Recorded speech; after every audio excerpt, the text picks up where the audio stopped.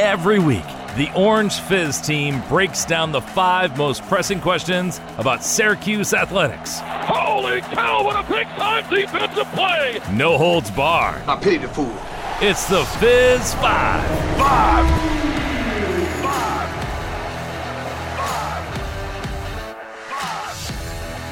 Welcome on in to another week of Fizz 5. I'm Ethan Frank, joined alongside Ian Unsworth. Ian, how are you doing? Well, I'm doing pretty well, Ethan. All things considered, it's been a nice week in Syracuse. The sun's finally showing its face, although we did get snow Sunday morning. Yeah, that was pretty wild. What's happening there, but it happened.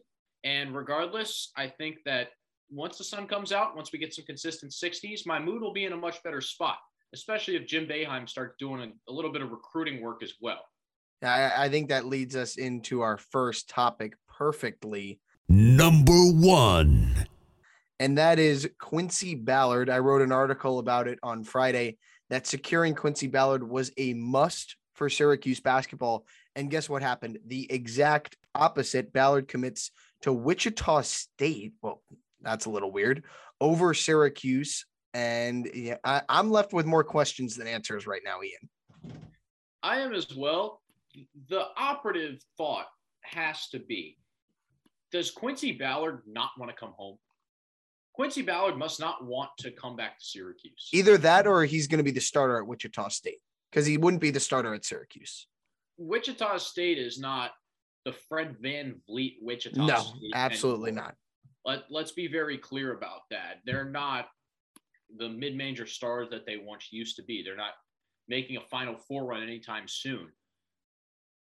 Why? I think you hit the nail on the head, Ethan. He wants those starters minutes. He's not going to get them at Syracuse, and he wasn't going to get them at Florida State. There were plenty of other 7-footers. Leonard Hamilton just has them stockpiled year after year. And Ballard was going to make an impact. I think, honestly, he's probably the least talented of Florida State 7-footers. No offensive game, slow-footed, not a great jumper. Like what? He's a body. He's an athletic, long body is basically what he is, which is kind of what you want in the 2-3 zone. And he just decided, you know what, I'm going to go live in Wichita, Kansas for where I'll spend the rest of my college career. Maybe a peculiar choice, I would have to say, but I think it's still important for Syracuse to get a backup center. I think Ballard would have done a good job in that role. He's got a couple inches in height on Frank Anselem, and he's from the area, so he knows what is going on and what the mantra and the persona of Syracuse basketball is. It says something about the program, which is that it doesn't have the luster and the allure that it once used to. This kid out of high school, he's from literally 10 minutes away from the campus. He goes off to Quality Education. Was it Quality Education Academy? I don't think so. He was off in some prep school. I think in North Carolina. Yeah, North Carolina. Yeah, he was in North Carolina for his year of prep school, and prep school, whatever. But not coming back home and playing for Syracuse. For what are you thinking? And then Florida State is a school where you have to be a solid player from year 1 to get playing time. Leonard Hamilton has seniors. He has talented freshmen coming in. I don't know what Quincy Ballard was thinking as a 3-star recruit where they have plenty of big bodies. Maybe it's just I keep coming back to the fact that I don't think Quincy Ballard wanted to stay in Syracuse. And it might be something about, wow, this program's not good enough anymore and it doesn't have the luster it once used to. But also, this is a unique scenario. Quincy Ballard might just not want to be home. Yeah, I think that is what it comes down to. It's either he doesn't want to play in a big conference anymore, like the ACC, and the ACC was too much for him, or he doesn't want to play in Syracuse. I think it has to be one of those two things. But talking about Ballard leads us perfectly into topic number 2. Number 2. And that is SU still needs a backup center. And on this edition of Fizz 5, I think there are a couple of options who we've highlighted both online and talked about as well former players that SU has recruited when they're in high school. Akok Cook from UConn, Brandon Huntley Hatfield transferring from Tennessee are both a couple of big guys that have been rumored. And, Qudus Wahab was in the portal last year. He's now in the portal again this year. There are always rumors swirling about that. Who do you think, Ian, would be the best fit for Syracuse? And are you still in the camp that Syracuse does need to go after another big man? I absolutely believe that Syracuse needs another big. I wrote about this on Thursday on the website, orangefizz.net. You can also find the article on Twitter. You do a little scrolling at orangefizz is our Twitter handle. The Orange are absolutely in the market for a big man. What are you going to do? Give it to John Bolajak off the bench? If Jesse no. I'm gonna take a hard stance on that one, Ian. No. If Jesse Edwards isn't good to go at the beginning of this season, it could be terrible. Things could be terrible down low because Peter Carey is a cool 215 pounds. And That's generous. He also had a knee issue in his senior year of high school. He's working back from that. So right now, Syracuse has one healthy center who's played maybe 5 career minutes at the 5. And what are you left with? Uncertainty. So you need something to at least shore up that middle of the floor. And you have to pick Huntley Hatfield as the number one option. Huntley Hatfield, former 5-star recruit, reclassified up to 2021, which, Ethan, I'm going to hop on a soapbox for a second. I don't get why players reclassify up. It doesn't make any sense. It never helps. It didn't help Amani Bates. It didn't help Christian Lander at Indiana. It didn't help Brandon Huntley Hatfield at Tennessee. Skipping a year of high school to go play college basketball makes no sense. And as for Huntley Hatfield's case, he came off the bench at Tennessee, but in the NCAA tournament, he showed some really unique skills, something that Syracuse really has never had in a true center, and that's the ability to hit a free throw line jumper, to be agile and finish around the rim. Huntley Hatfield made a Euro step layup against Michigan in the NCAA tournament. Did you see Barama Sidibe whipping out the Euro step? No. He is an African, so it would be like the Africa step instead. But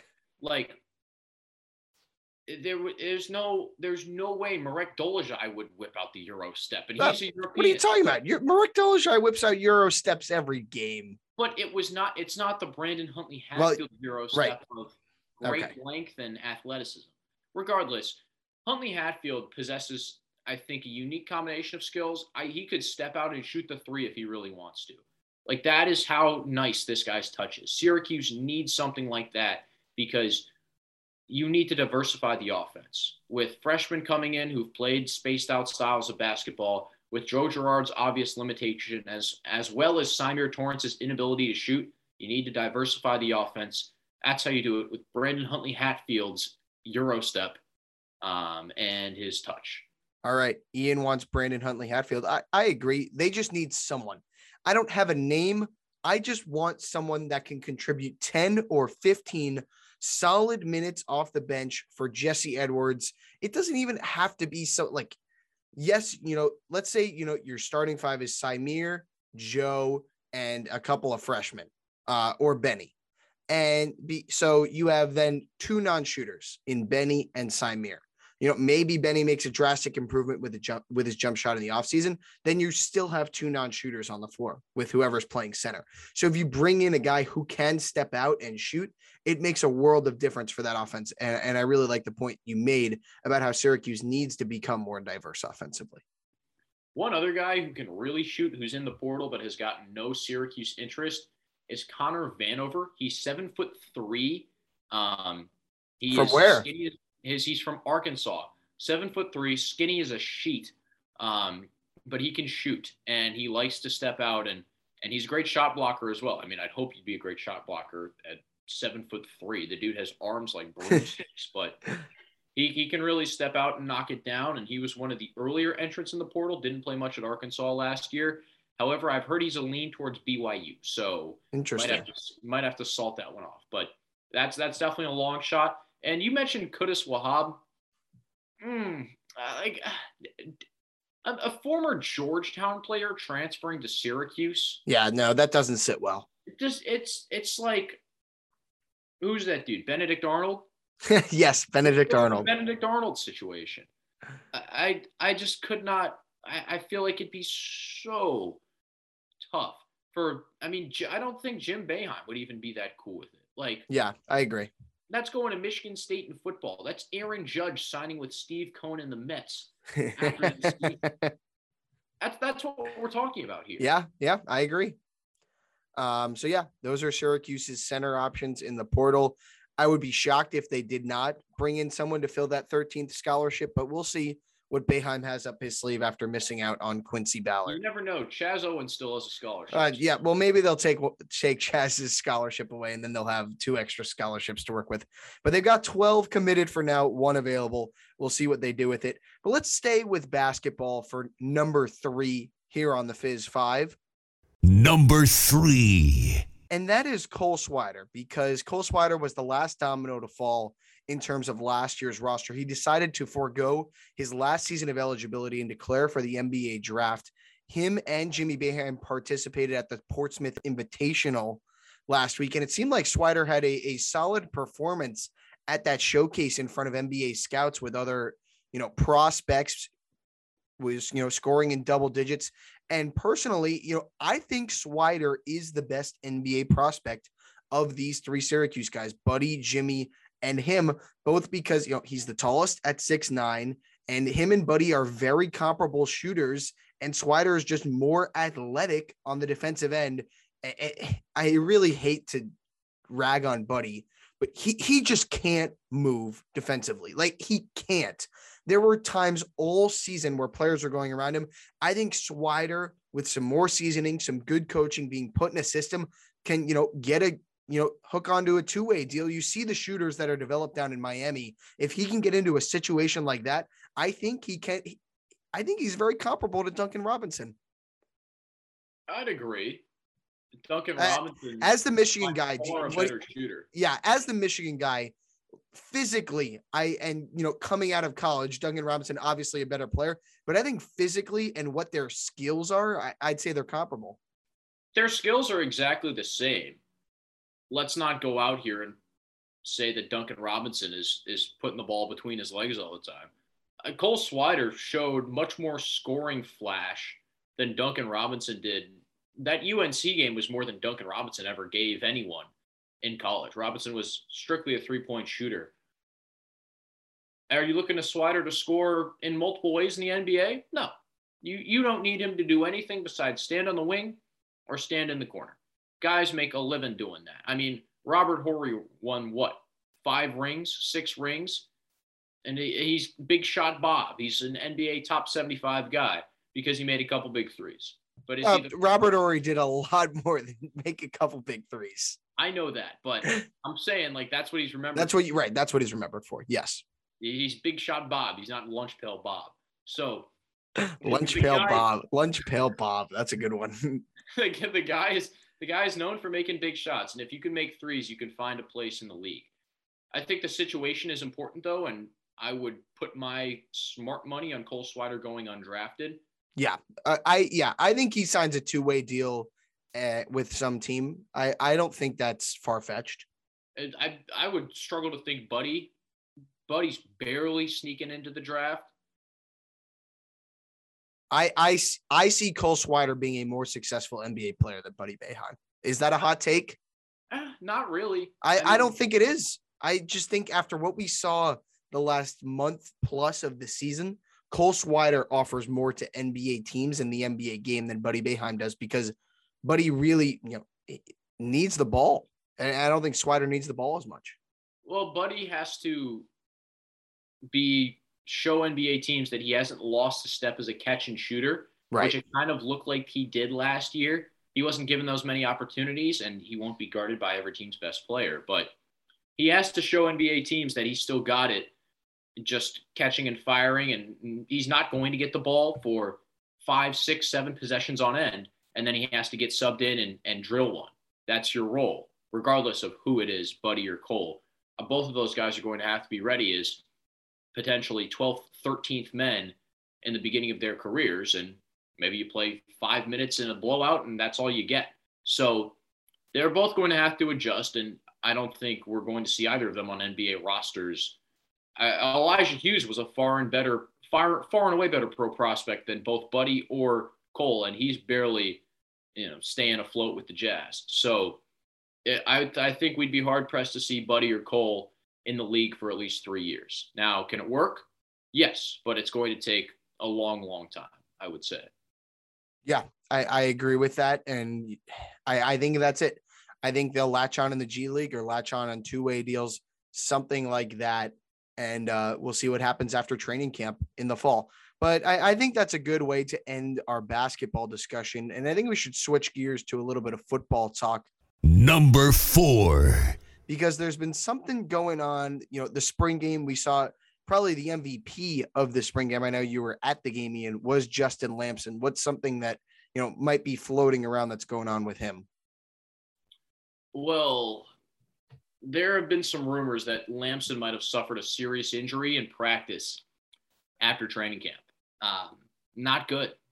Not good at all. Not a panic button moment because Garrett Schrader is still Syracuse's starting quarterback. Doesn't mean he's going to transfer. Doesn't mean that there's anything wrong with the Syracuse program. Doesn't mean that any of us should be concerned about the 2022 season. I'm waiting for the butt here. I'm waiting for it. I could feel it coming. But it means there's something wrong with the turf in Manley Field. There it is. Because Emma Tyrell went down 2 weeks ago. Justin Lamson is, potentially on the shelf for a long time. What's going on? I thought, how much does John Wildhack going to have to pay to get some new turf installed? There must be tripwires in there or something. Yeah, I think the more interesting is, Lamson played so well in that spring game. There were starting to be, thoughts percolating. Could Lamson compete for the starting job against Schrader because of Schrader's, still inability to, be a solid passer of the football? He'd at least push Schrader. Schrader would get his butt pressed every day in practice to be good. And it doesn't seem like Robert and I and Jason Beck were going to baby anybody, coddle anybody. Schrader has said in multiple press conferences, these guys are coaching me hard. They're pressing me every day, trying to make me better. So I don't think there's going to be a lot of favoritism in that quarterback room. And unfortunately, what we saw from Dan Villari, the Michigan transfer in the spring game, not good. He threw a ball a couple of times into double coverage. I just was not impressed. So I think there's a clear drop-off between Schrader and Lamson and then the rest in the quarterback room. So Lamson potentially injured. That could be a huge blow to the depth in the quarterback room. So who would you have as that second quarterback, Ian, here on our fourth topic on this week's edition of Fizz 5?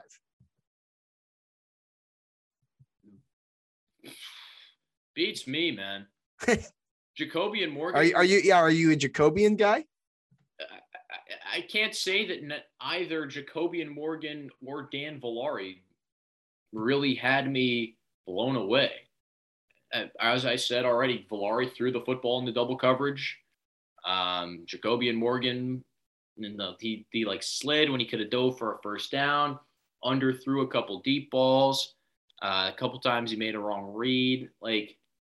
I don't know. This offense is built for quarterbacks to have success. The throws are quick. They're over the middle. Nothing's complicated. It's maybe one or two reads and then you run. So it shouldn't be that hard. And yes, they're still installing the system. It's not anywhere close to done. And they probably got about 50 different play calls in that spring game because Dino said they're just going to test what works. But I still wasn't impressed. And at the end of the day, the spring game is kind of backyard football. You just go out there and see what you got. And it didn't look like Villari or Morgan had a whole lot in the tank. So Syracuse football dealing with some quarterback problems. Let's stick with a team that plays on turf for our final topic this week on Fizz 5, Ian. Number 5. And that is Syracuse lacrosse. Both the men and the women, it was a mixed emotion weekend.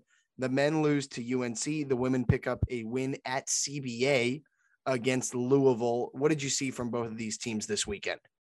Well, the men's team is done for good, correct? Yeah. Goodbye. Goodbye 2022 for Gary Gait. A tough look. There are some losses.